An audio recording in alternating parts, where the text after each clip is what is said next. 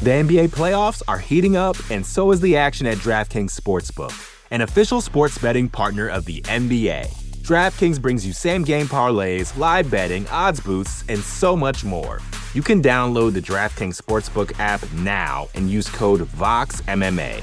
That's code VOXMMA for new customers to get $150 in bonus bets when you bet just $5. Only on DraftKings. The crown is yours.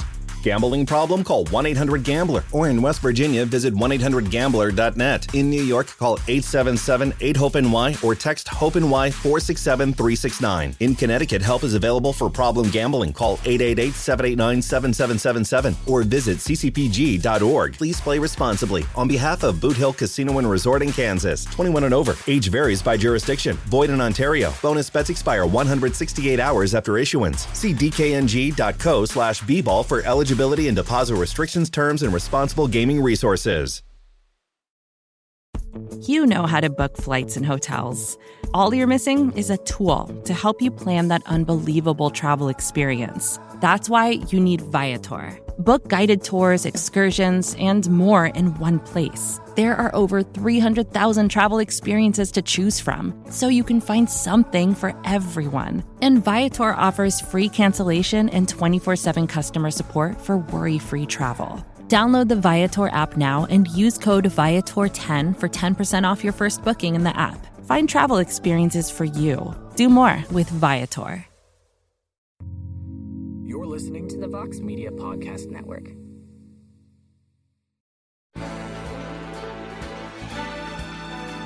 Live from MMA Fighting Studios, this is Between the Links. And now, your host, Mike Heck. All right, we're live, everybody, and on the live version, you're not going to be able to hear it, and I'll explain why in a moment, but if you're listening on the podcast feed, the iconic voice of Esther Lynn welcomes you to a brand new edition of Between the Links. I am Mike Heck. So much to talk about this week on the program. We're coming off of a memorable UFC 285 event. We have two brand new champions. Some names emerged, a lot that happened. And then this weekend, Bellator is back with a doozy of a card. The UFC remains in Vegas, outside of the Apex. I think we all know why. So much happening and so much to discuss about these various things. So let us introduce the panel to help us with just that. First, let us say hello to Mr. No Gray Area, the exhibition king, the man who showed us on Saturday that combat sports, it's an emotional roller coaster ride for many reasons, from no bets barred and damn they were good, Mr. Jed Meshew. How are you, buddy? I'm doing great, Mike. I'm just excited to be here to talk about this weekend's cards. Bellator on a heater. So just thrilled, and I love my co-panelists today. Happy to be here. Happy to have such a great opportunity to talk with y'all. Now you're stealing gimmicks right off the bat. This is great. And back on the show, the social media guru of MMAfighting.com. You might know him from the MMA Hour. He is the man with the best theme song in MMA history. Let us say hello once again to Mr. New York Rick. What's going on, man? How you doing, Mike? Life can't be better. I don't think I think I'd be lying if I said that anything could be better. I'm doing great. I feel fantastic. If you checked in with me last week, everybody knows I was in rough shape, and I bounced back, and everything's beautiful. I'm happy to be here, happy to talk to you, and happy to talk to my buddy Jed. I mean, what more could a man ask for? I mean, just incredible stuff. So for those watching live, as you can see by the production elements here, no Casey today. He's off for a few days, well-deserved. So I have to produce this to the best of my ability, and that's nowhere near Casey's ability. So we have ourselves a show, just the bells and whistles.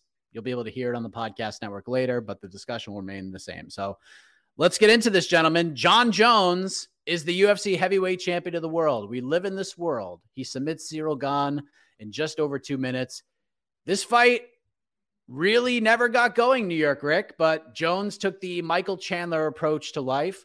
Wasn't there for a long time, but he was there for a good time, and he certainly had a pretty damn good time this past Saturday and became the heavyweight champion. So you got to react to this immediately on the watch party with myself and GC, but some days have passed. We're 5 days removed from Jon Jones becoming the heavyweight champion of the world. How are we feeling about it now? Yeah. I feel like John Jones, to me, there's obviously the conversation about like the fight itself, whether John, exerted his will on Cyril, whether Cyril choked. Is John Jones the number one pound for pound fighter? I don't think there's much debate about the GOAT conversation. I think that one's kind of been put to bed, but there's all these kind of permutations of the different reactions. To me, my biggest takeaway from that night was the UFC is short on stars, and John Jones is still a star, and it's good to have the stars of the sport back in John Jones. And later this year, we'll also get Conor McGregor, hopefully, knocking on wood. And yeah, John Jones still brings people to the arena, still brings people to the television sets, still is water cooler conversation. And it feels like we've been missing that for a little bit. If I'm being honest, it feels like we're kind of jumping from pay-per-view to pay-per-view.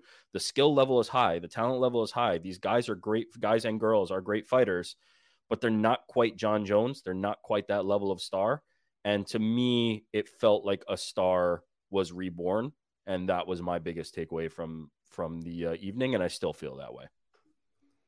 Yeah, Jed. I mean, the buzz behind this card just continued to amplify as we got close to Saturday, and then the buzz Saturday was just unbelievable. But 5 days after John Jones became the champion, biggest takeaways, what did you learn? Did we learn a lot? Where are we at here?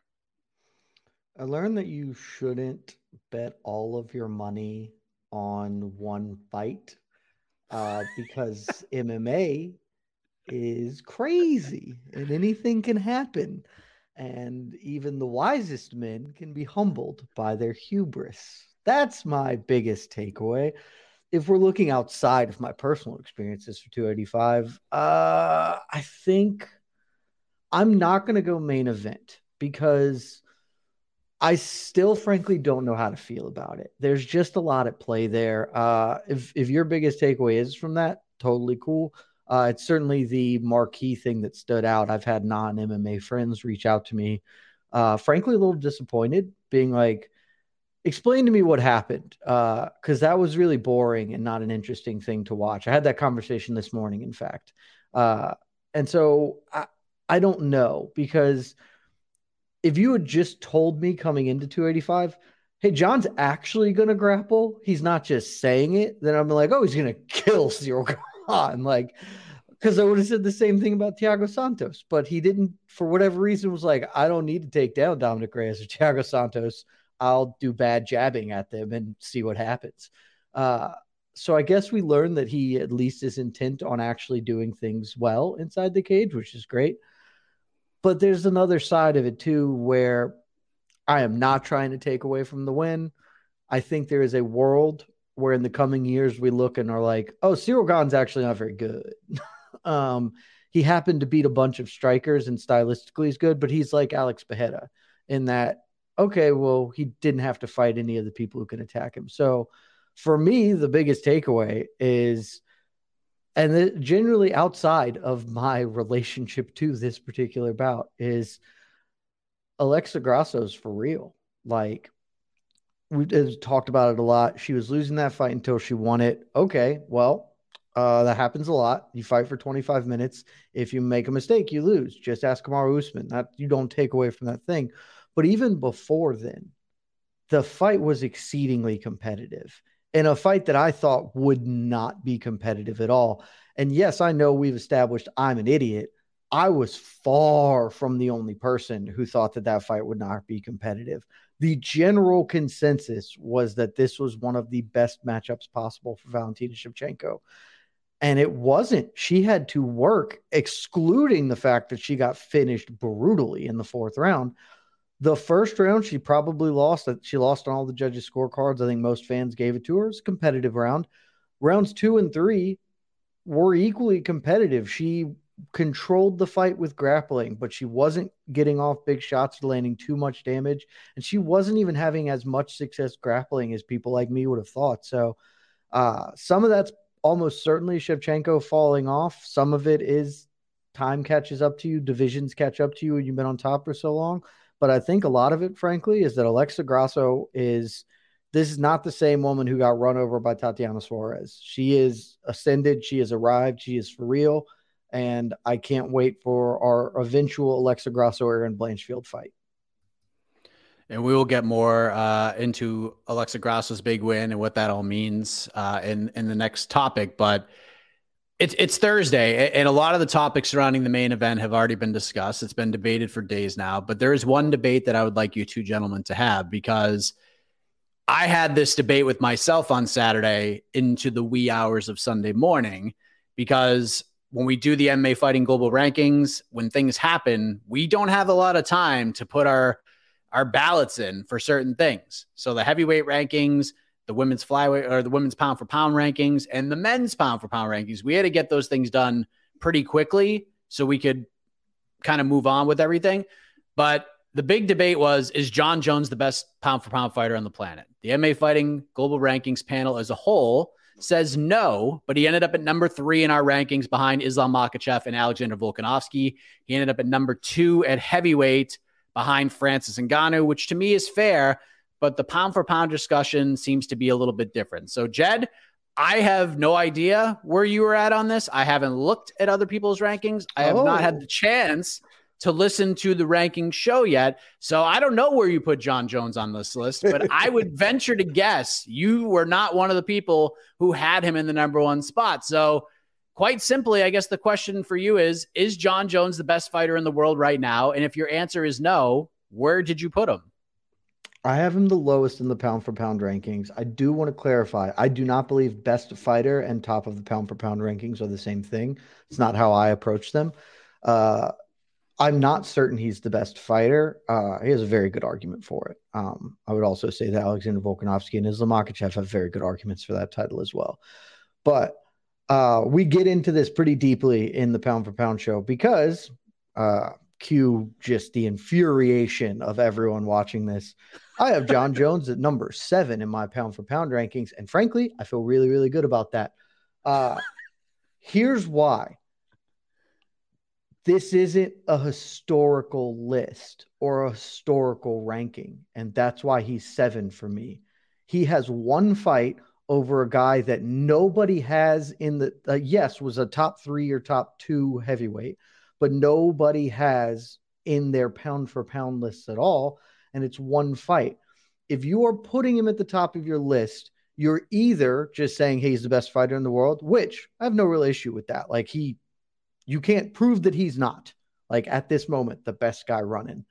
But if you're doing it by resume, I feel quite strongly that Jon's resume is not worthy of being at the top of this outside of a historical context, because he hadn't fought in 3 years. This is one win in 3 years. And before that, he had a shoulda lost to Dominic Reyes, almost lost to no need Thiago Santos, and then the awful fight with Anthony Smith. Like, those all 5 years ago, by the way. Like, that's just not it. If Jon beats Stipe, he's going to move up the ranking. And if he doesn't retire again, he'll continue to move up. But for me, I want pound for pound to be a bit more of a reflection on, what's going on at the time, who is beating their contemporaries repeatedly and in a span of time. And so I have Islam and Volk at numbers 1 and 2, as I think most everybody does, it's particularly the ones who don't have Jon there.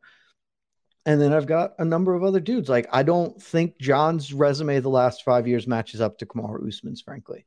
I just think that that's fair.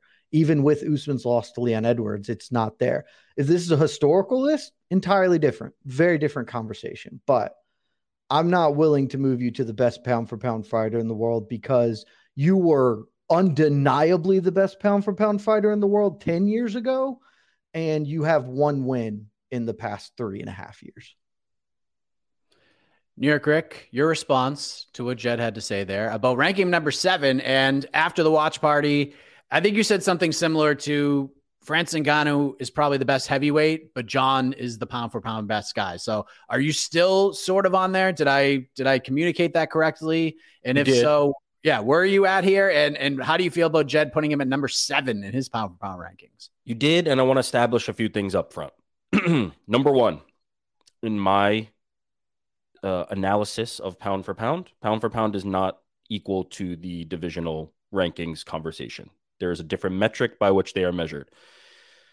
Number 2 disclaimer, I think the pound for pound discussion is very similar to other sports kind of MVP discussion, where it's quite frankly meaningless at this point and people have different criteria for it. And there's not ever going to be a unanimous version of it, because I think pound for pound should be what it was traditionally conceived to be, which is a way to highlight people in different weight classes other than heavyweight at the time in boxing, and an analysis of current skill set if all things remain equal.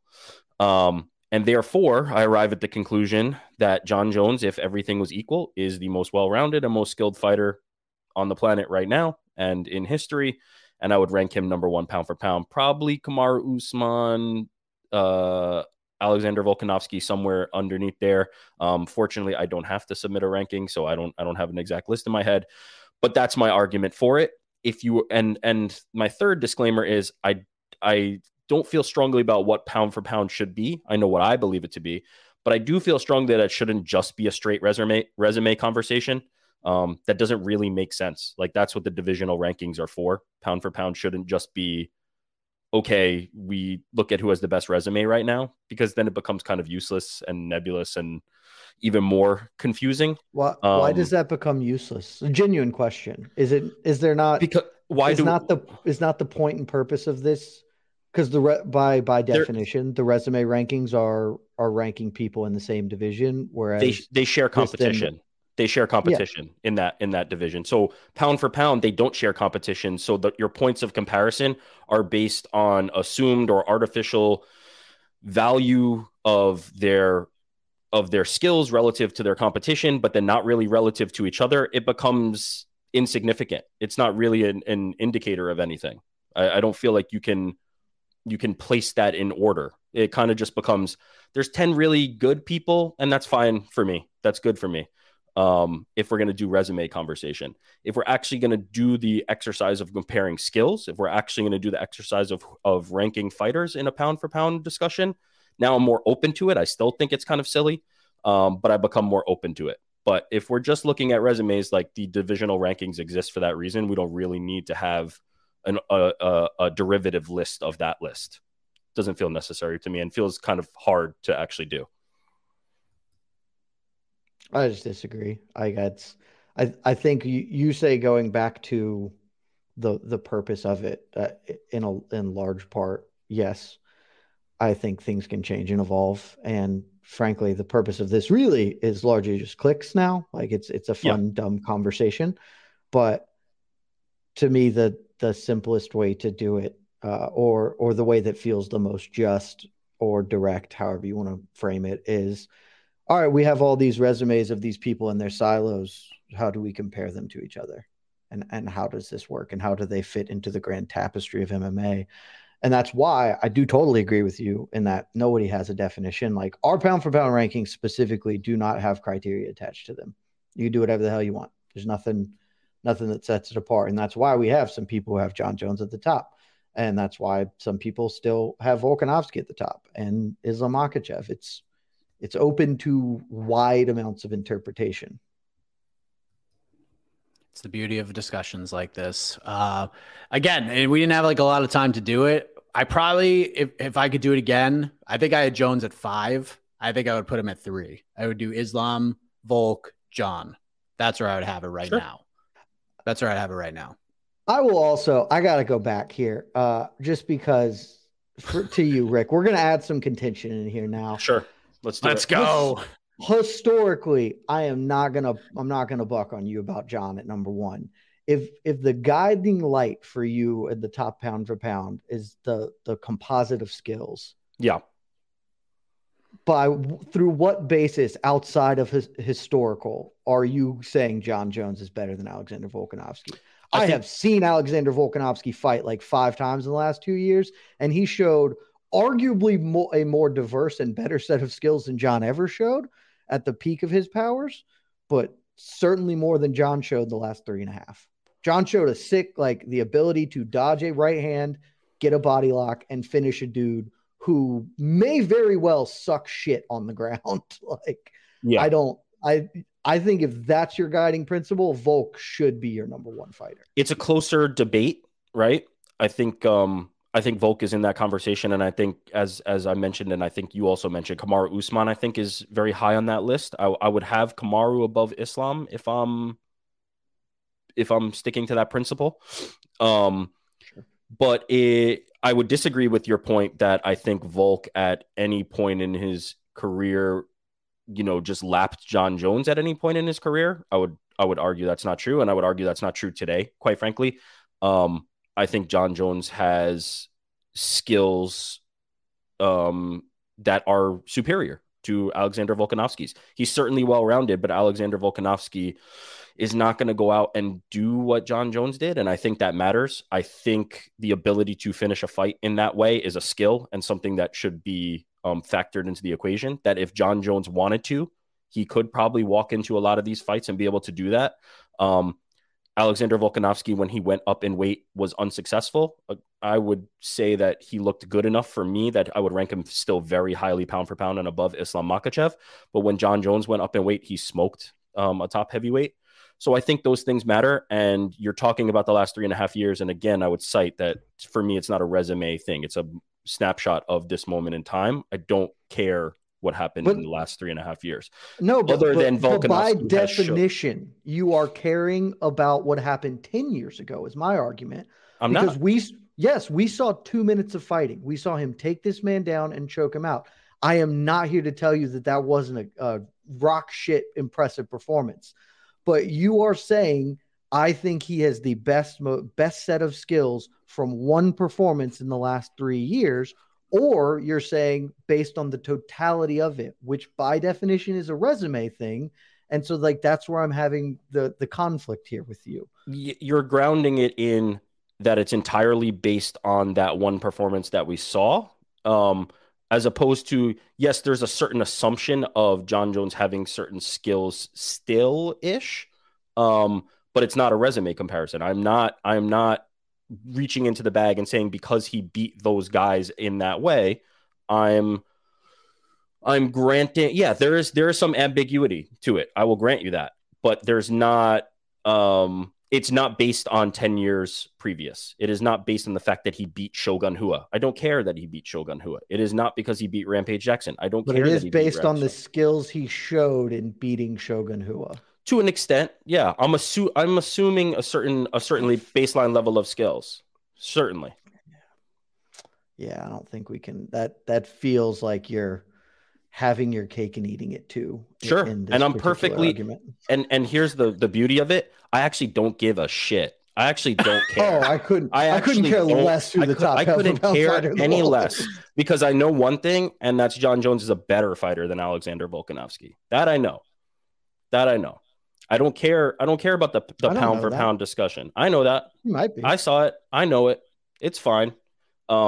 He's a better fighter than Kamaru Usman. He's a better fighter than Alexander Volkanovski. He's a better fighter than Islam Makhachev. He's undeniably a more accomplished fighter than go down the list. But I really don't care. I really don't care. You know what's funny is before we went live, I was like, I have a feeling you guys are going to get after it at some point. And you're like, nah, we agree on everything. Rick's a smart guy. Jed's a smart guy. And 15 minutes in the show, we got a little debate going. And again, I'm kind of with both of you that it's barbershop talk. It's sit at the bar and discuss. Nobody really cares at the end of the day. And if Kamaru Usman beats Leon Edwards next Saturday, guess what? Yeah, we're going to have this conversation again. So many people care, Mike. I don't know. A lot of people care. So many people care. I'm not one of them, but a lot of people do. All right, fair enough.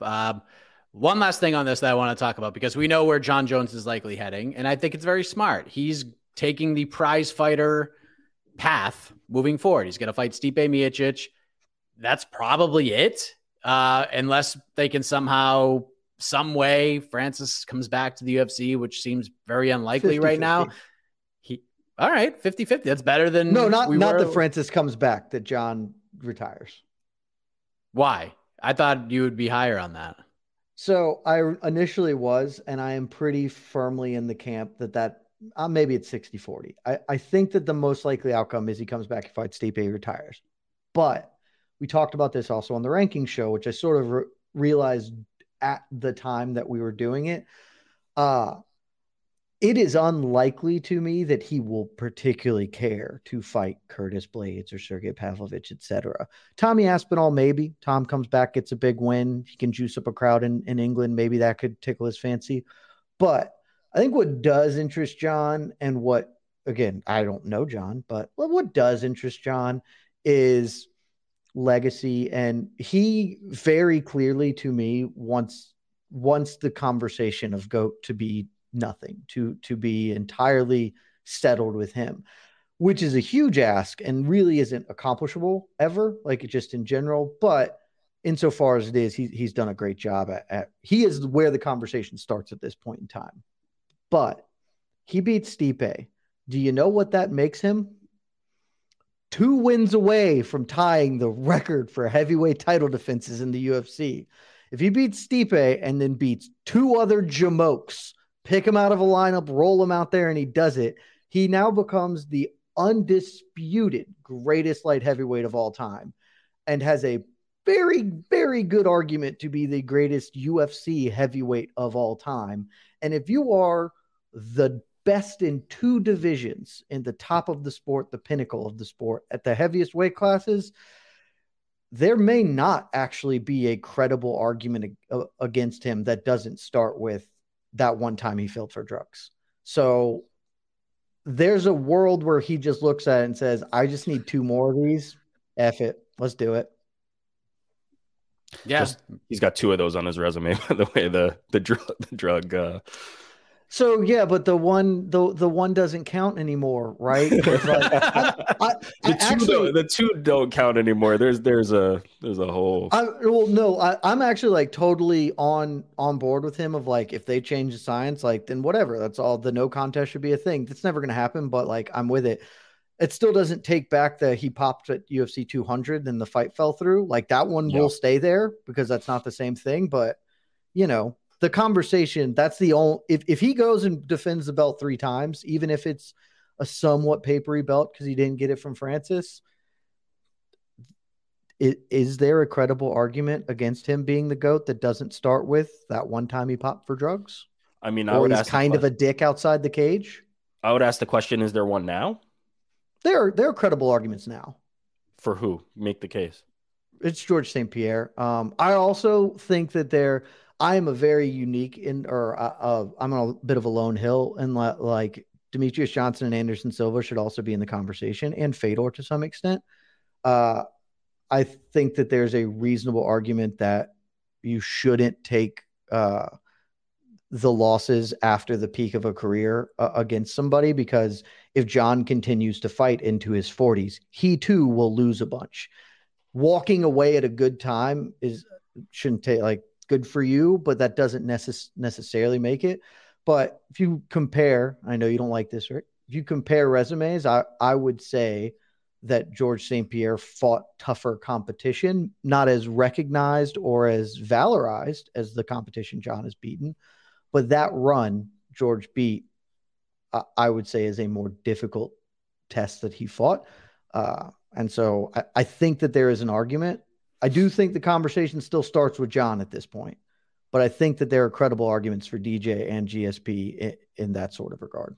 I would disagree very strongly on that element, but I would agree with the idea of Demetrius and Anderson Silva getting a little more recognition in the conversation, because I agree rating people on when they're kind of falling off the cliff is not necessarily the way to do it. So I'm with you on that. But yeah, I think it's John, and I don't think there's a close second. Yeah, DJ deserves to be in everybody's conversation for this, because I think we're going to look back, especially so does Anderson. Yeah, 100%. Anderson lost a bunch and popped for drugs twice, and so he fell out of it. That I was there for that run, people. I was there picking against him every time out, and buddy, I was wrong every friggin' time out. 100%. Yeah, and I think with you're not alone. I'm with you, buddy. You're not alone. See, we're kindling friendships here, but it's just when we look back on, because it's so hard to keep defending your title over and over again, and it's the hardest thing in sport. Those guys did it, and DJ, I feel like DJ is just going to age like fine wine when we go back and look at. I've been saying it for years, Mike. for literal years on this program. Yep. But one last thing on this what about Cyril Gahn, New York, Rick? Because this is a massive moment for him and he just got run over. Like, how do you view him after this loss in terms of his future? And where does he go from here? If you had the magic matchmaking pencil, how do we do this? Well, there's good news and bad news. The good news is I don't think Cyril Gahn, at least in my eyes, I'm only speaking for myself. I don't want to speak for everybody. In my eyes, Cyril Gahn didn't lose much because I never rated Cyril Gahn that highly to begin with.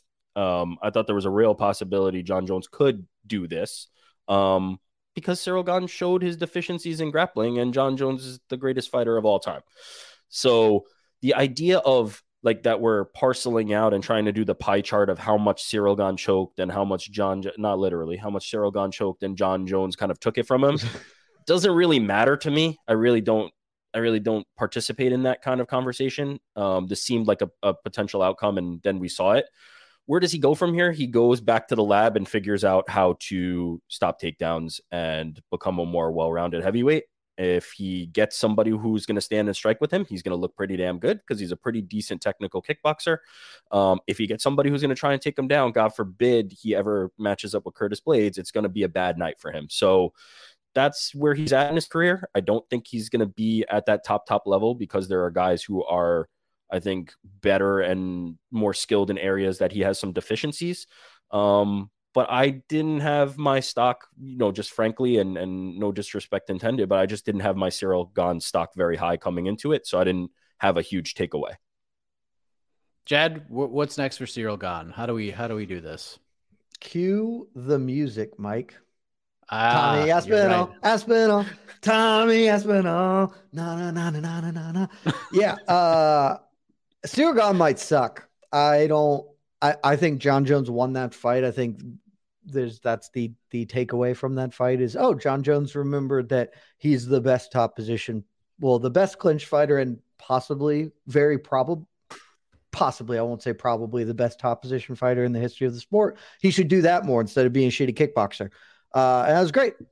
He won that fight. Cyril Gahn might be really bad. We haven't really seen him on the ground. I was partially willing to write off the Ngannou grappling loss as who anticipated Ngannou just dumping him. Like that probably wasn't in the range of what they thought was going to happen in that fight.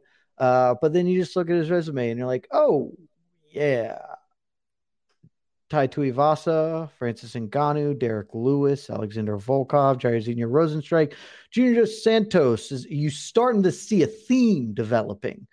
Not a single one of those dudes is ever shooting takedowns all that frequently. So yeah, I compared him a bit to Alex Pereira earlier, and that's might be pretty accurate. We'll see. He's still young. He has great movement and has a lot of skills. I have concerns long term, certainly if he can't develop a grappling game and or a defensive wrestling game that matters. But also one of my major concerns coming into this fight, the reason I ultimately picked Jon was even if Cyril gets the fight he wants, he's one of the few dudes at heavyweight who doesn't present a real knockout threat in every single punch, because that's not the way he fights. He doesn't throw himself into punches, and that means fights will go longer, and Jon is the more dynamic finisher. And so it's like, well, if you're going to play around with Jon Jones for 25 minutes, that seems like a really bad idea. So we'll see where he develops. I think Tommy Aspinall is like the perfect matchup for him because Aspinall can strike, but also we've seen is a very active and aggressive grappler. Aspinall wants to come back. They are the top of the division. Also, Cyril's fought most of the other dudes, particularly the ones who aren't currently matched up against each other. So let's get Tommy back into the title conversation if he gets a win over Gahn. Yeah, I like that one. You could do it in the UK. You could do it in Paris. It could be a fight night main event. Do all sorts of things with that fight. So I like that one. But so we're not going to do like a round by round. Barge, just a barge in between in the English Channel, just so both sides can come to it. Oh, I like that. Could do it on a boat. You could do it anywhere. So it's a boat. Yes. So we're not going to do like a round by round point thing because I don't have the bells and whistles. So pride rules, my friends. Pride rules. So there's a poll already on the site. So start voting, and one of these two incredible competitors will emerge victorious. There's a draw option as well. there is a draw option as well, and I am prepared for such an occasion. I'm going to go ahead and say I'm losing the poll early. Certainly Pride rules, because I didn't say that Jon Jones is the greatest person I've ever seen fist fight, and fans love that man. It is. Honestly, I lied earlier. My biggest takeaway from this whole event, people still love Jon Jones. When did that happen? I don't remember people loving him to the extent that, like, absence makes the heart grow fonder. Take 3 years off, and they were ready to have Jon back in their life, which is shocking to me. Strap in for after tough, because Conor McGregor is gonna have a hell of that a I run. understand. I know that's coming. I felt like Jon had defenders, but most people were just like, whatever to him. I thought I felt that Jon's biggest star power was when he leaned into just being who he is, which is kind of an asshole. That's certainly when I found him the most compelling and interesting, when he was just like, I didn't try ever. Yeah. I was the hookers line, like just a great, like, that was much more compelling. But he came back being reformed Jon, which was garbage, and people ate that shit up, man. They ate that shit up. There was little sprinkles, but yeah, I agree with you to an extent. Yeah, it was he really shows himself. It was a little bit of Conor into the second Dustin Poirier fight, like a little bit of humbled Jon Jones, but there was still a little bit in there. But yeah, people love him. The easiest way to get Jon off of humble is to mention any other fighter's name. If you mention I'm not like, go watch the interviews when it's Jon, we're so happy to have you back. Like, how'd you do it? Like, well, I'm just the best. And I try to stay humble. I've got a great team around me. They're going to keep me. You had the same damn team and they didn't keep you humble for shit previously. Why is this different? That's all garbage. But the moment someone was like, Francis Ngannou sent a tweet, Jon immediately, instantaneously was like, fuck that dude, pussy. Like, that is, you mention another guy around him, or like, some people are excited that Kamaru Usman, who was the pound for pound best fighter in the world, he's going to be like, he was never the best fighter because I've always been the best fighter. Go fuck yourself. Like, the second somebody else gets involved, Jon can't do it anymore. He can't keep the facade up. It's compelling theater. And you know what, chat? He's right. He's right. And but you know who he put over? He put over Volkanovski. He did put over Volkanovski. Did he? So yeah, he did during the media day. Said he's happy being the GOAT, but he's okay if you Volk's the pound for pound. Yeah. But you got to put him over. He kind of put him over. He didn't call him what he called Ngannou or anything else. And Conor. He likes Volk and Conor. There we go. You can't punch down, guys. He can't be mean to people that he would literally sit on. But that was the thing. It's like the old pro wrestling additive. We can't miss you if you don't leave. So Jon left for a while, came back, and people missed him. And there are a lot of people who got to learn about Jon Jones and who he was as a fighter. And there are a lot of newer fans. That was the first time they've ever seen him fight, which is crazy to think about as well. So there's a lot really going into that. The NBA playoffs are heating up, and so is the action at DraftKings Sportsbook, an official sports betting partner of the NBA. DraftKings brings you same-game parlays, live betting, odds boosts, and so much more. Don't miss out as the NBA postseason winds down. And new customers to DraftKings can bet $5 to get $150 in bonus bets instantly. You can download the DraftKings Sportsbook app now and use code VOXMMA. That's code VOXMMA for new customers to get $150 in bonus bets when you bet just $5. Only on DraftKings. The crown is yours. Gambling problem? Call 1-800-GAMBLER. Or in West Virginia, visit 1-800-GAMBLER.net. In New York, call 877-8-HOPE-NY or text HOPE-NY 467-369. In Connecticut, help is available for problem gambling. Call 888-789-7777 or visit ccpg.org. Please play responsibly. On behalf of Boot Hill Casino and Resort in Kansas, 21 and over. Age varies by jurisdiction. Void in Ontario. Bonus bets expire 168 hours after issuance. See dkng.co/bball for eligibility and deposit restrictions, terms, and responsible gaming resources. It's only a kick, a jump, a block. It's only a serve. It's only a tackle, a run. It's only for the fans. After all, it's only pressure. You got this. Adidas. But I do want to talk about Alexa Grasso, and Jed had the opportunity to talk about Alexa Grasso, despite the emotional roller coaster ride that was the watch party. I think Jed has come out on the other side, feeling a little bit better about things. He learned lessons, and he taught people some lessons. It's all about learning. That's all about learning. But you talked Win or about learn. Yes. You also talked about your biggest takeaways from that fight. So I'll turn this over to New York Rick right now. This is a huge moment for Alexa Grasso, a huge moment for Mexican MMA. Jed talked about there were a lot of people who felt the way he felt, that this fight was not going to be competitive, that Valentina's physicality was just going to be too much for Alexa Grasso. And I was one of those people, and I was wrong, and a lot of other people were wrong. But 5 days later, New York Rick, what did you take away the most from that victory? Was it from Grasso, or was your biggest takeaway on the Shevchenko side? No, it's definitely on the Grasso side. I'm also one of them who thought that this was a stylistic nightmare. Without the power, Alexa Grasso is a fine technical striker, but without the power, I thought she was going to have trouble. And I thought Valentina was going to be the more physical fighter and be able to muscle her around. And as we saw in the fight, those skills were a lot closer than a lot of people perceived on paper. And when the opportunity came, Alexa Grasso jumped on that submission with very impressive speed.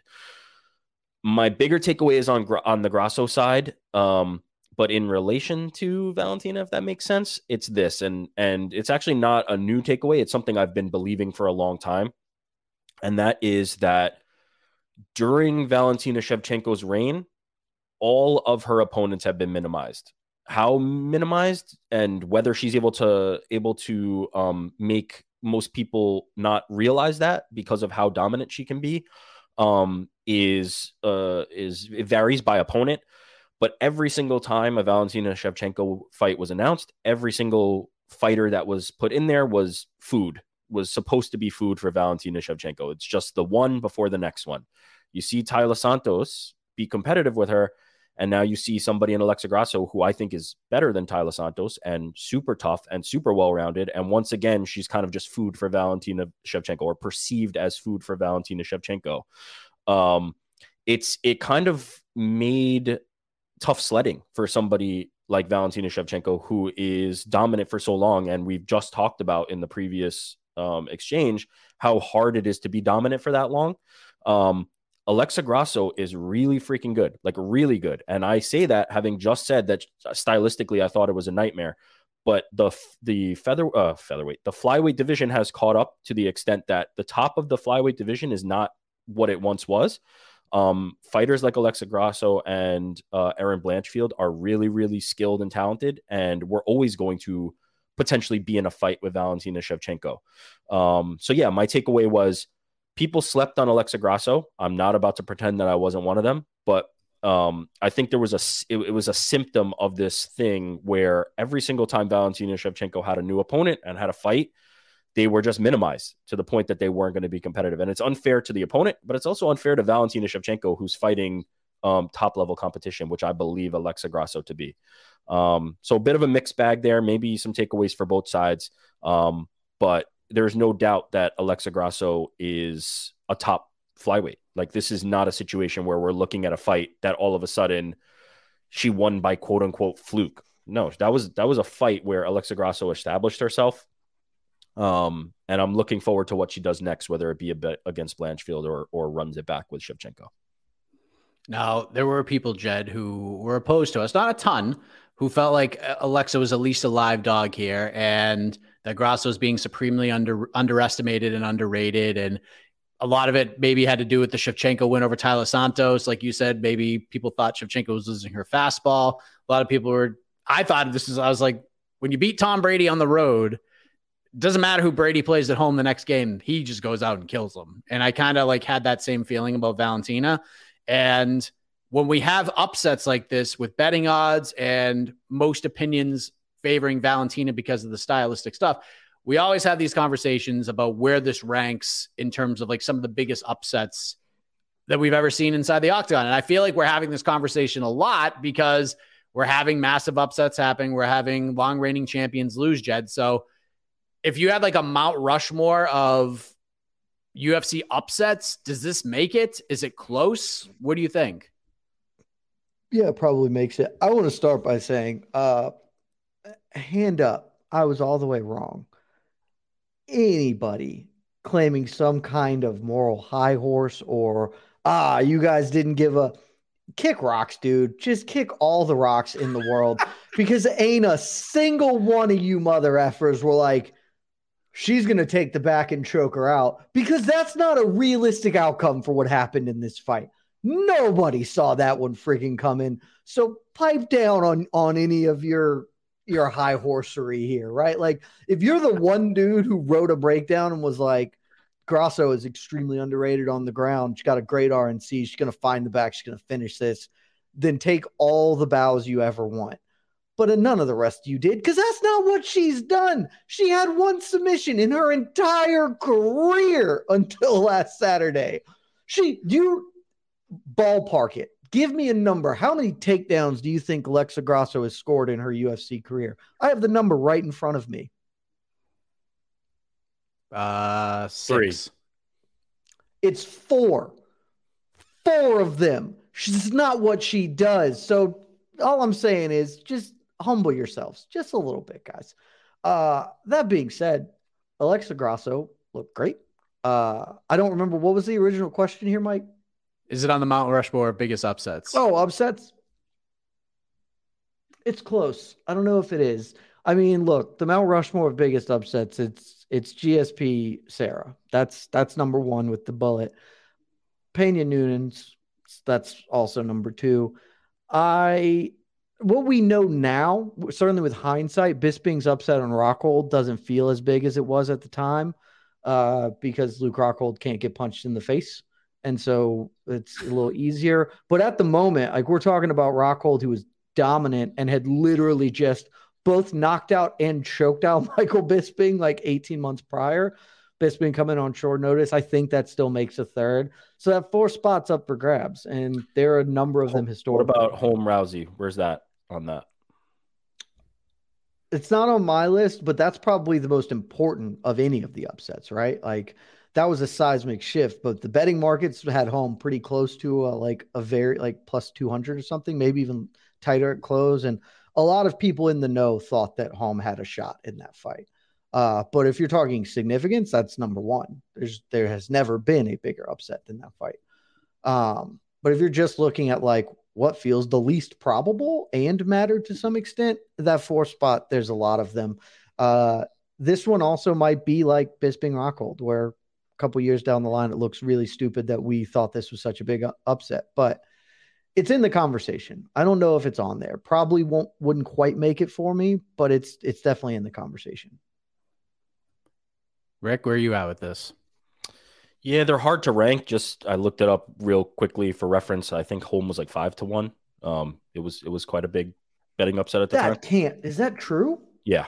I mean, you talked about Bisping Rockhold. It was kind of that, right? Like, it was like Ronda was, when she was offensively going, like, she was as good as anybody, and then she couldn't take the shots. Anyway. Holy shit, you're right. Wow. I don't know how to. I don't know. Okay, that probably makes a 4 spot then. Yeah.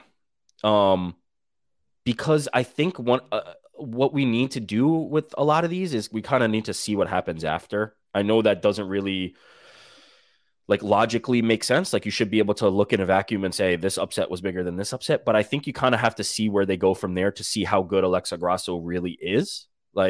And see how good Valentina Shevchenko really is on the downside of this. So I think we need more time, if I'm being honest. I think we need to see how the rest of the next couple of fights into the end of the careers play out before I can properly rank it. But it's a major upset. It is a major upset. And to Jed's point, if you're looking around for people that were sitting there with a Alexa Grasso ticket or saying this is the path to victory for Alexa Grasso, you're going to be looking for quite a bit. It's going to be hard to find those people. So major upset, but I don't know historically. I think we need more time. Now back Sokoju. Yeah. I think we got to put Sokoju Nog, which is everyone who's watching this has no idea what I'm talking about. We're Pride Sokoju Rules today, so. Yeah. Sokoju got dummied by Glover at WEC and then knocked out Nog when he was a top 5 light heavyweight in what was supposed to be a Pride squash match. And then like 3 months later was also supposed to be a Pride squash match with Ricardo Rona and did it again. Yeah. This is the best. Yeah. God. 06, 08 was the best time in this sport. I think nonsense every day. I think betting odds wise, that's like still the reigning champ. It has to be the biggest. Yeah. He was like plus 2,500 or something insane. It was like no bullshit. It was like if Jamie Pickett had just came in and knocked out Bo Nickal. Yep. Like Exactly that. That was the entire vibe going into that fight. And then he did it twice in the span of like 4 months. It was awesome. So back to the magic pencil, Jed. We know where the UFC is going to go with this. We're getting the immediate rematch, more than likely. Shevchenko's body of work as champion certainly merits that, but we all know, you've been on the show for many years, you are not a huge fan of immediate rematches. But is something like this, with Shevchenko, with how dominant she was during this long reign that she had, is this the exception for you? Or if you were the matchmaker, are you just going right to Alexa Grasso versus Erin Blanchfield right now? I'm a man of principle. No, this is Blanchfield. It's not what they're going to do. They're going to run it back. And I understand it. And that's certainly the precedent that they've set. So it would be a little weird to be like, I know the precedent we've set exists, but for you, we won't do that. I don't like it. I think Grasso won the fight and should be rewarded and not have to win the fight twice. That has always been, unless it is a trilogy bout. Like, I'm okay with them doing Leon Usman because that's a trilogy bout. Like, he won the second fight. You can always run the third fight immediately as far as I'm concerned. But I don't think it would be a big ask to say, Valentina, you've been a great champion, but you lost. There are consequences to losing. We need you to go out there and get a dub. Pick up, fight anybody else. You can run it back with Chookagian or whoever. Just get another win and then come back. Grasso, we're on to new business.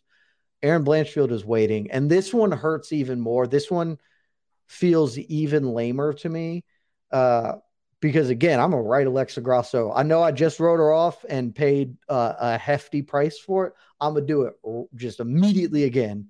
This is Erin Blanchfield's belt now. Like, this really was her belt, even had she been the one to fight Shevchenko, it would appear.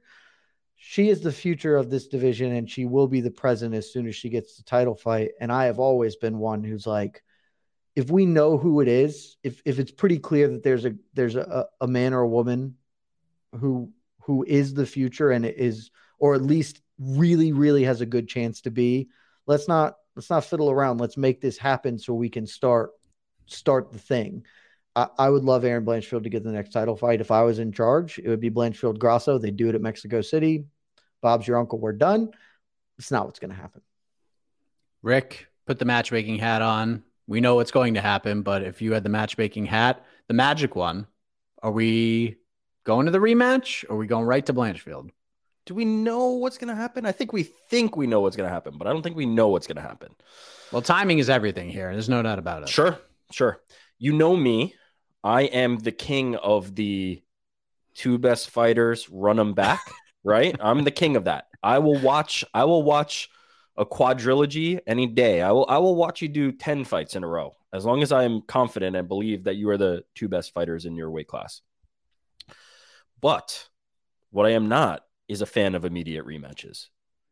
For one, I don't think it's very clear that Alexa Grasso and Valentina Shevchenko are number 1 and 2, right? I'm not confident in that. And I think Jed kind of alluded to this a little bit in the like crown the uncrowned king territory, or crown the uncrowned queen territory in this case. I'm not 100% sure. I think Erin Blanchfield is in that mix. I'd like to see kind of like who is number 1 and number 2. Number 2, I think that immediate rematches just bog down divisions that don't need to be bogged down. What's the problem? What's the issue with Valentina Shevchenko going out there and getting any other fight and any other win and then fighting Alexa Grasso or Erin Blanchfield after that? Why does it need to be immediate? Why does it have to be the thing right after? There's no reason to it other than this kind of reverence for the champion who's been reigning a long time. I'm sorry. Like, I don't care. I really don't care. And and the days of like meritocracy are long dead. We don't need to pretend like we have these traditions that we uphold in MMA that like must survive forever. Let's just move on. Let's just get Alexa Grasso another fight, get Valentina Shevchenko another fight, and then they can meet up later if they both win. There's nothing wrong with that. And it's annoying. And we're sitting now waiting for a third fight between Juliana Pena and Amanda Nunes for what? What are we doing? Why? Why did it need to be run back immediately that time? And why are we waiting for it again? Every single time they do this, it feels like the UFC is trying to correct history, right? It feels like they're going back and they're trying to do a back to the future, correct the history of, we don't really want Juliana Pena as the champion. We want Amanda Nunes as the champion. So we're going to correct it. We don't really want Alexa Grasso as the champion. So now let's let Shevchenko steal the title back. I don't care for that. I'm kind of... Don't get mad at me because I'm not speaking for the UFC and I don't know that they feel this. But if there is a tinge of that, there is a feeling of just like trying to correct what happened in a big upset. Leon Edwards, Kamaru Usman was the number 1 pound for pound, and he got shockingly upset by Leon Edwards. Let's really make him earn it this time. I'm just over that. Let's move the freaking divisions on and let's really find out who are the best at the top of these divisions. And Valentina Shevchenko can go out there and beat somebody else and get a title shot right after that. That's perfectly fine. There's nothing wrong with it. It's not disrespectful. It's how fighting works.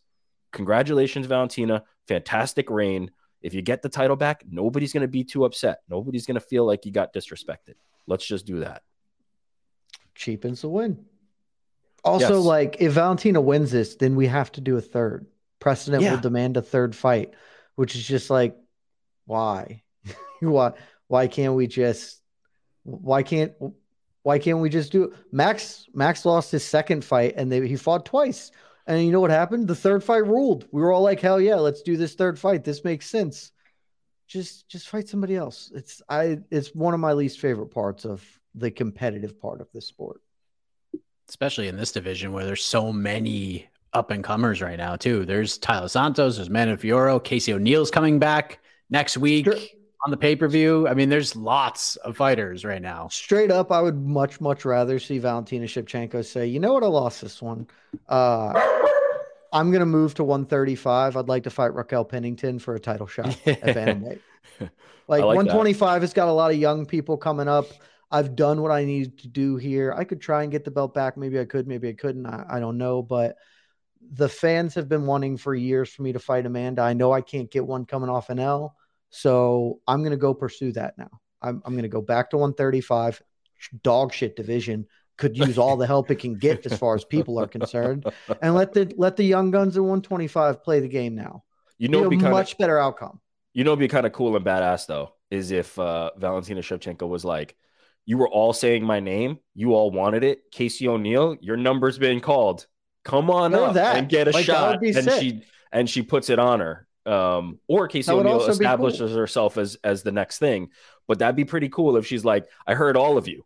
And now that I don't have the belt, I'm free to take one of you.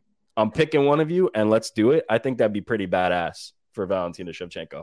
It would also be cool. The least cool outcome is her fighting Grasso again. Yeah, don't. It's just the least interesting of all the possible fights you could do here.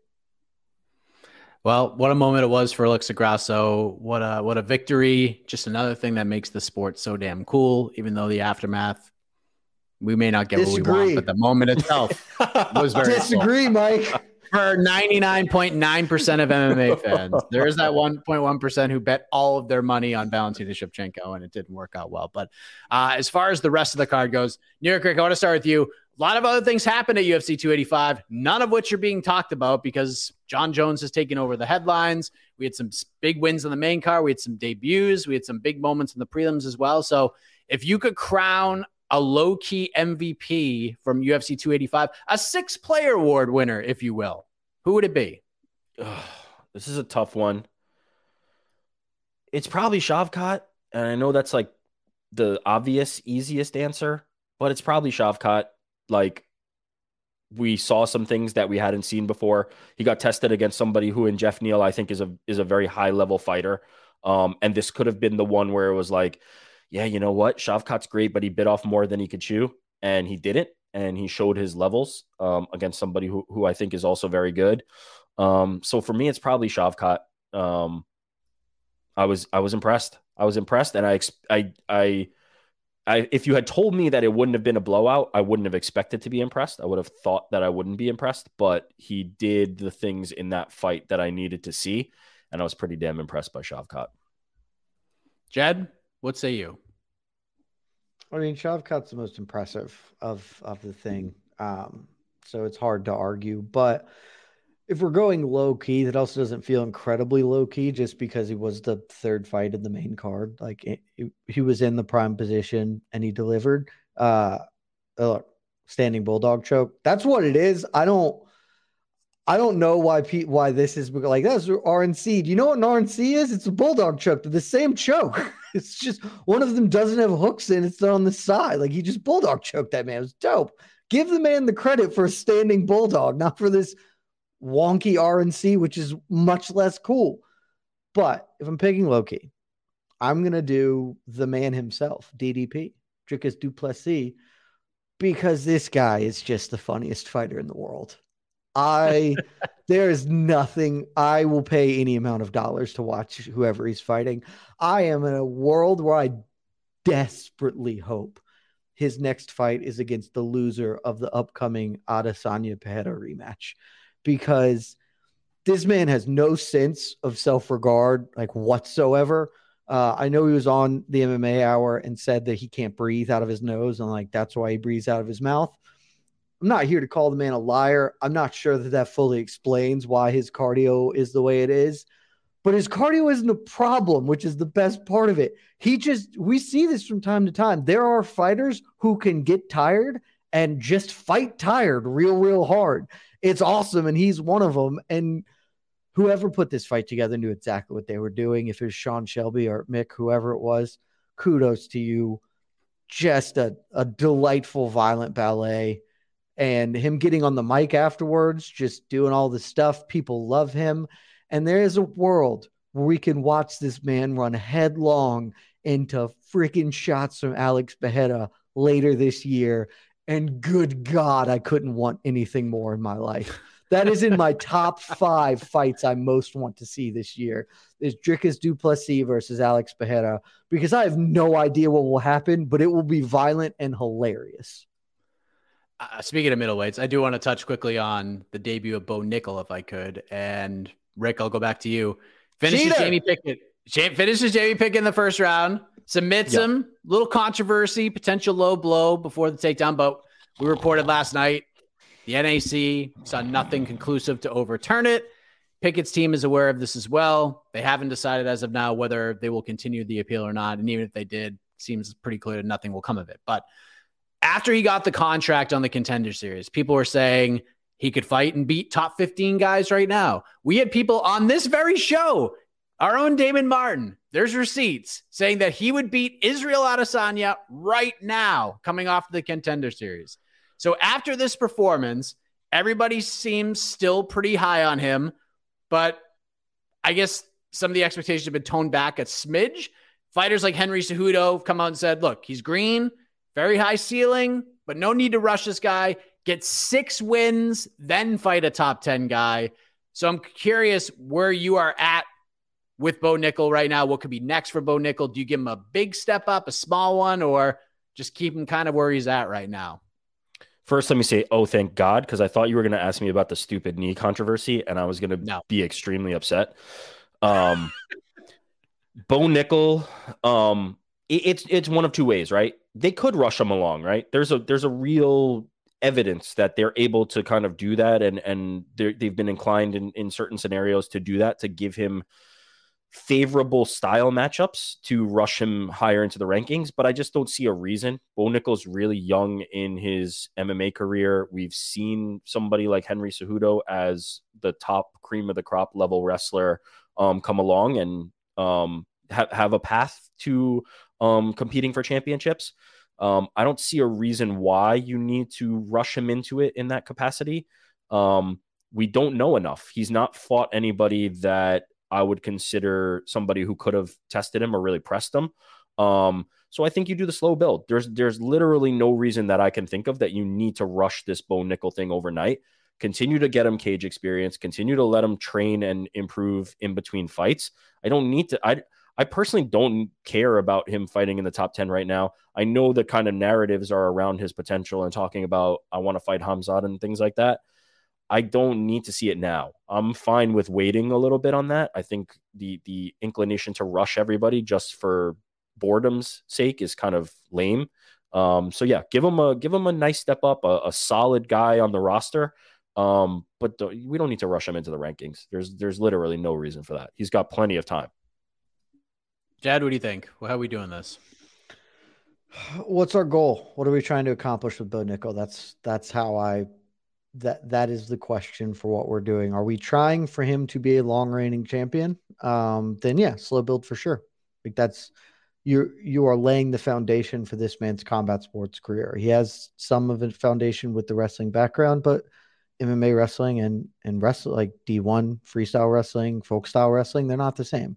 So you're laying the foundation. We have seen, I made this argument, something I wrote, I don't know, 2 weeks ago, that Bo Nickel is probably the best prospect of the last like 5 years. And one of the best prospects ever on paper. We've seen people with similar accolades fall short. We've seen many of them succeed too, but for every Henry Cejudo and Daniel Cormier, there's a Jake Rosholt who had just as many collegiate accomplishments. Can any of you tell me the last time, like, who Jake Rosholt's most recent fight was or what his biggest win was? Like, you never know how the ball's going to break. The best thing you can do is do the slow build. The UFC has historically not been in the market of slow building. They are in the market of, we're not going to throw you immediately in the deep water. We're going to give you a soft pitch. We're going to give you another one. We may give you a third depending on how we're feeling. And then we're going to give you a fastball. We're going to put something right down the plate and see if you can make contact. And if you can, then we're off to the races. We'll see just how high you can go. We've seen that historically. Saw them do that with John Jones, et cetera, et cetera. I think that's what's in store for Bo Nickel. It's not what I would do. He's so young, so green. I would just give him, Henry Cejudo fought for the title in like his 11th pro fight. I was just looking this up while Rick was talking, and it was too early. Like, you saw that. It was simply too early. He's fighting Demetrius Johnson, one of the best fighters, maybe the best fighter in history, in his 11th pro fight. That's way too soon. And he got run over in that fight. That fight was not, that was the fight that I was like, oh, Demetrius Johnson's the best fighter in the world. He got run over. Bo Nickel could beat top 15 guys right now. If you told me he was fighting Alex Pereira tomorrow, I'd probably pick Bo. Like, that's partly because it's middleweight's weird also at the moment, but there are other guys in the top 15 he could beat. We don't need to see him do that. We need to have him develop at least to some extent. I would have him on a 2-year track of, we're going to get you 3 fights this year, 2023, all the same level, like maybe slightly better than Jamie Pickett, but we're not trying to do too much. 2024, my target would be for the end of 2024, 5 fights from now, for Bo to be fighting a top 15, maybe a high end of the top 15, top 10, top 11 guy. And then we can see, because once you're in the top 15, we see this across all weight classes. You can move quickly and you could hold that ranking forever because of how that works. So, I mean, Dricus du Plessis got in the top 15, like 2 fights ago.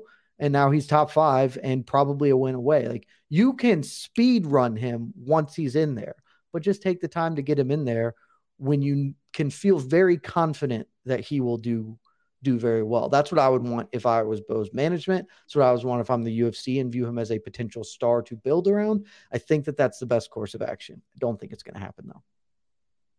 Well, that is UFC 285. UFC 286, kind of a tough spot to be in to try to have to follow that card 2 weeks later, but we'll talk more about that on next week's show. The poll is up and it is very, very close. Pride rules. This could be it. This could determine it all. When you need mealtime inspiration, it's worth shopping Kroger, where you'll find over 30,000 mouth-watering choices that excite your inner foodie. And no matter what tasty choice you make, you'll enjoy our everyday low prices, plus extra ways to save, like digital coupons worth over $600 each week. You can also save up to $1 off per gallon at the pump with fuel points. More savings and more inspiring flavors make shopping Kroger worth it every time. Kroger, fresh for everyone. Fuel restrictions apply. Mother's Day is around the corner. Find the perfect gift for the mom in your life with a stunning piece of jewelry from Blue Nile. From timeless pearls to dazzling gemstones, Blue Nile has something she'll adore. Need it fast? Most items can ship overnight. Plus, enjoy guaranteed free shipping and returns. Don't miss our special Mother's Day deals. Save big on the season's most beautiful trends. For a limited time, get up to 50% off by going to BlueNile.com. That's BlueNile.com. So let's talk about this weekend. We have multiple events. We have multiple cards of note. And we have Bellator 293 tomorrow, kickoff of the lightweight Grand Prix. 2 fights in the opening round. We have the main event for the title between Usman Nurmagomedov and Benson Henderson. That's the main event. UFC is back on Saturday in Las Vegas, not at the Apex, which is a nice change of pace, regardless the reason for it. I'm not complaining. That one headlined by Petr Yan versus Merab Dvalishvili. So, Jed, you know where I'm going with this. You can only watch one. You can't find out results of the other until Monday. What are you watching? Bellator 293 or UFC Las Vegas? This is actually pretty competitive this time around. Usually there's a really clear answer. I'm going with Bellator in this one, but it's competitive. So the UFC's main event is really good.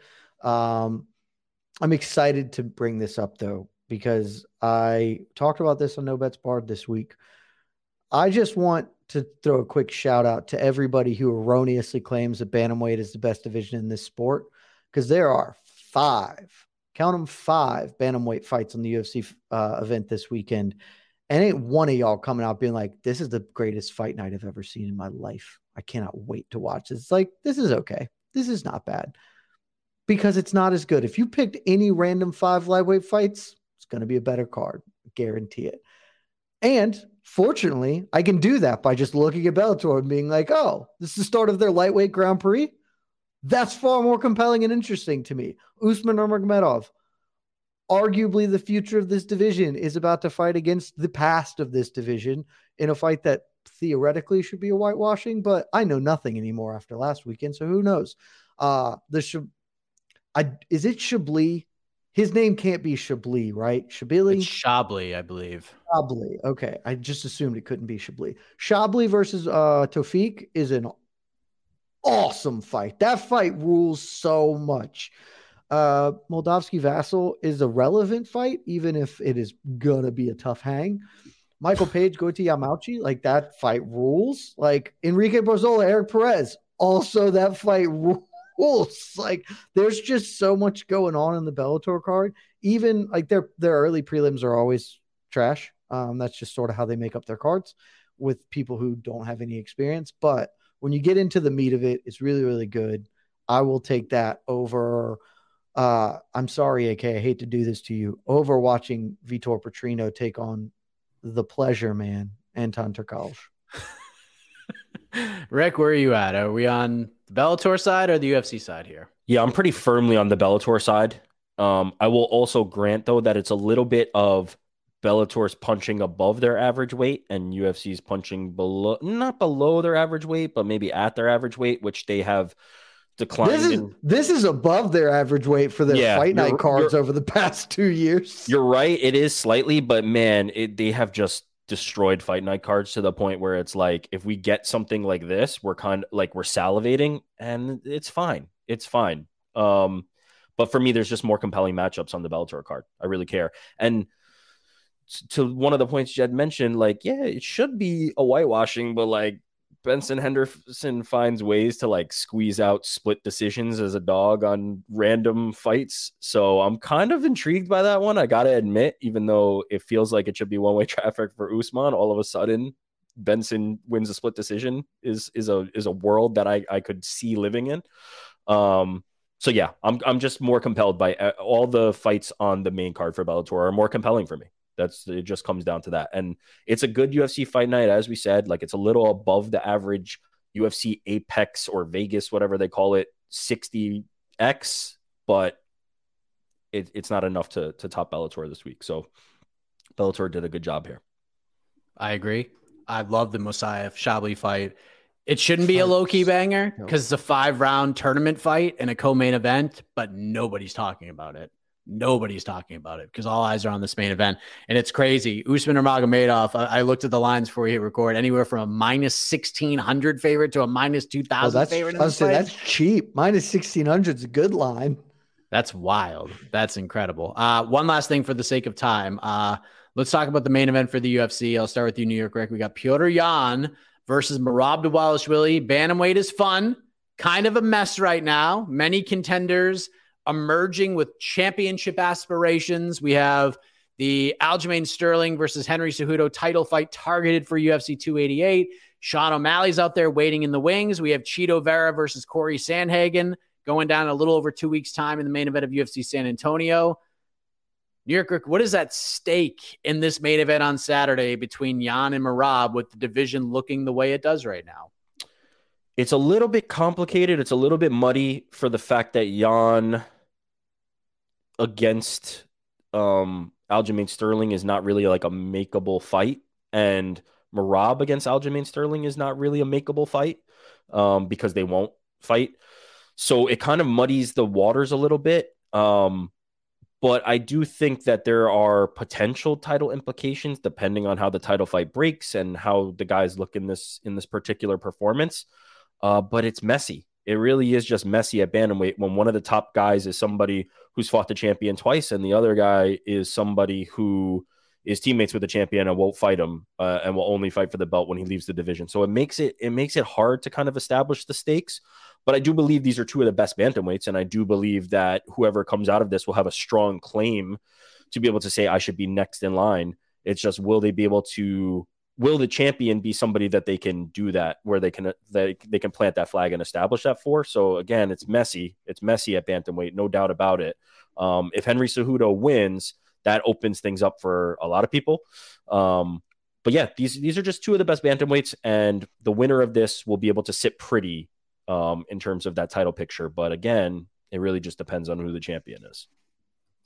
Jed, what are these guys fighting for? They are fighting for a very long wait, and I'm going to say probably an interim title shot. So here's what's going to happen, right? We've got Cejudo, we've got Aljamain Sterling are going to be fighting it out. If Sterling wins and Merab wins, they won't fight each other. That's actually the best case scenario for Merab, because if Sterling and Merab win, there's at least a world where Sterling says, F it, I'm moving up to 145. And Merab gets to fight for the belt the same way Khabib tried to do with Islam. I've been pitching that as the correct scenario for them to try and make happen. I think that can happen. If, which I think is the more likely outcome, Cejudo wins, Cejudo is going to instantaneously fight Sean O'Malley because he is not a dummy. He is going to look at that band and be like, I would like to hit the piñata filled with gold coins. I will fight that man. Sterling will then be, I don't know. I have no idea. Maybe fight Chito Vera. I have no clue. And Merab will be in the worst case scenario because he will have nothing to do. He will then have to fight somebody else, Rob Font or whoever it is, because Cejudo is going to do that. And then I guarantee you, I would bet, and this means a lot less coming off of this past weekend, I would bet every dollar I own that after if Cejudo beats Sterling and then beats O'Malley, he is never fighting at bantamweight again. He is never doing it again. There is no world. He will hold that belt. He won't leave it this time. He will hold it until the UFC takes it from his hands while crying from the rooftops that he wants to fight Volkanovski. So everyone needs to hope Cejudo loses. So if he does, neither Merab nor Yan are getting a crack at a belt anytime soon. And if it does happen in the next year, at best, it's an interim. If Sterling wins, at least there's more opportunity. Certainly for Yan to try and get another crack at it. But they're just kind of fighting to hold place right now and to sit and wait around for something else to happen in the future. Well, we will see what happens. And the good news about this UFC card, 3 p.m. prelims, 6 p.m. main card. I don't care why it's happening that way, but I'm very happy it's happening that way. That's nice. So there you go. It's a beautiful thing. It's a beautiful thing. All these fight nights has something to do with it. The venue probably has something to do with it. If this was an Apex card, they can do it whenever the hell they want. So, yeah, but I love that, and we all know why they're doing that, so people can go back to the Apex and take in some power slapping if they so choose. Woo! But there you go. All right. This has been a spirited battle, gentlemen. You agreed on some things, you disagreed on others. And that's the spirit of this program. That's what the show is all about. We are ending the poll right now. And this has just been a very close battle. Jed, is that to say that you believe Merab wins? I kind of was reading the leaves there. Like, oh, no, I think Jan's going to win. Okay, because you didn't mention I don't have any confidence in it. Jan probably should have. I thought he beat Sean O'Malley, very close fight, but I thought he beat him. I mean, we all know what happened in the 2 Sterling fights. I thought Jan lost the second one, but maybe people don't believe it. Like, there are some people out there who, not without at least a some sort of a leg to stand on, can rightly believe that Petr Yan is undefeated, or should be undefeated. And so it's like, I think he should beat Merab, but I don't have any confidence at this point because he seems to be low rolling his career. Same feeling, same boat as you on that for sure. But yeah, even if he wins, like, Sterling's not going to fight him again. Sterling is either going to 145 or he's going to fight. Like, the best case scenario is Sterling wins. Yeah, but he's going to fight O'Malley before trying to go to 145. So Jan is also stuck in a holding pattern. It's just O'Malley's in a good spot. Just doing great. Well, that fight could go to the judges. But in MMA, there's only 3 judges today. There's hundreds and hundreds of judges. Millions. Pride rules. Millions and millions. Billions even. Well, we're not one. Calm down. We're not right. one. Draw was an option. Ooh. Which 23% of the judges went with draw. That's what I would have gone with, but who am I? This majority draw. This is a very close battle. Only 2 percentage points separated these two combatants. And the winner, with 39% of the vote to his opponent's 37% of the vote. That is close. New York Rick gets it done. 39%. He is the people's champion today. Pride rules. See, it's the normal round by round rules, Rick. It's not your thing, but when we throw you in a pride scenario, you are thriving, my man. So we're clear, these aren't pride rules. Pride doesn't have draw as an option. Pride plus. This is more Shudo rules that we're operating on right now. It's funny you say that because I've won all these exhibitions and my record still stinks. Luckily, we don't have all the bells and whistles, so we can't even put your record on the board. So today, you are 1-0, New York Rick. What would you like to say? You know what? It's not about the record, Mike. It really is about being here and just being able to spend this quality time with both of you guys and anybody, who comes on this great program. And with the fans, I love you as wrong as you got this one and Jed deserved to win. I love you guys with all my heart. And, you're the reason we do this. This is all for you, and just being able to work in MMA and enjoy this career and this life that we've built, all 3 of us here and everybody else who brings you content. It's a blessing. It's a blessing to be alive. It's a beautiful day. Go out, have some fun, get some sun, enjoy some fights this weekend. We're lucky. We're all lucky people, and it's just a miracle. And I'm so happy to be able to share this with everybody. Rick Jones, question from the back. Francis Ngannou tweeted at you. F that guy. Don't even mention his name to me. That was the first thought I had was exactly. I'm so glad you dunked that down. Unbelievable. Jed, how are we feeling? This is a spirited battle.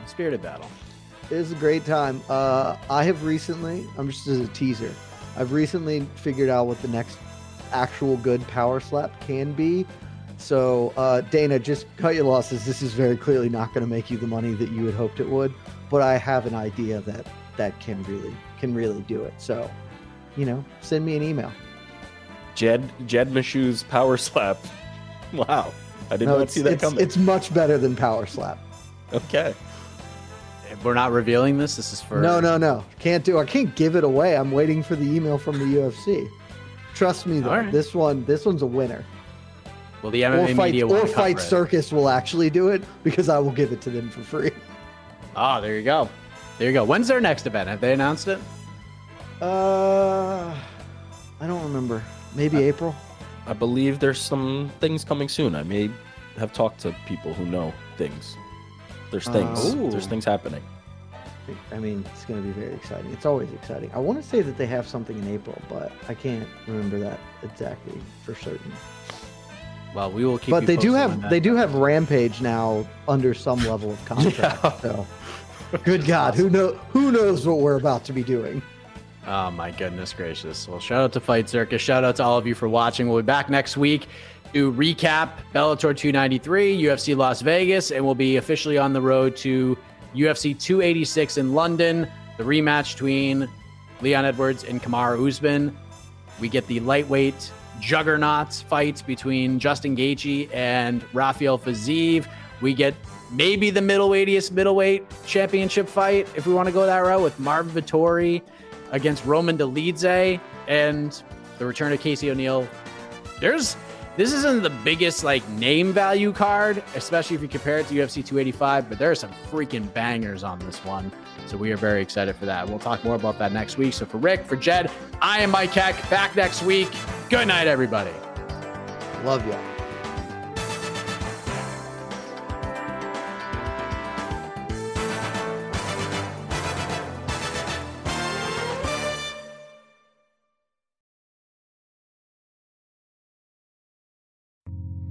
You're listening to the Vox Media Podcast Network. The NBA playoffs are heating up, and so is the action at DraftKings Sportsbook, an official sports betting partner of the NBA. DraftKings brings you same-game parlays, live betting, odds boosts, and so much more. You can download the DraftKings Sportsbook app now and use code VOXMMA. That's code VOXMMA for new customers to get $150 in bonus bets when you bet just $5. Only on DraftKings. The crown is yours. Gambling problem? Call 1-800-GAMBLER. Or in West Virginia, visit 1-800-GAMBLER.net. In New York, call 877-8-HOPE-NY or text HOPE-NY 467-369. In Connecticut, help is available for problem gambling. Call 888-789-7777 or visit ccpg.org. Please play responsibly. On behalf of Boot Hill Casino and Resort in Kansas, 21 and over. Age varies by jurisdiction. Void in Ontario. Bonus bets expire 168 hours after issuance. See dkng.co/bball for eligibility and deposit restrictions, terms, and responsible gaming resources.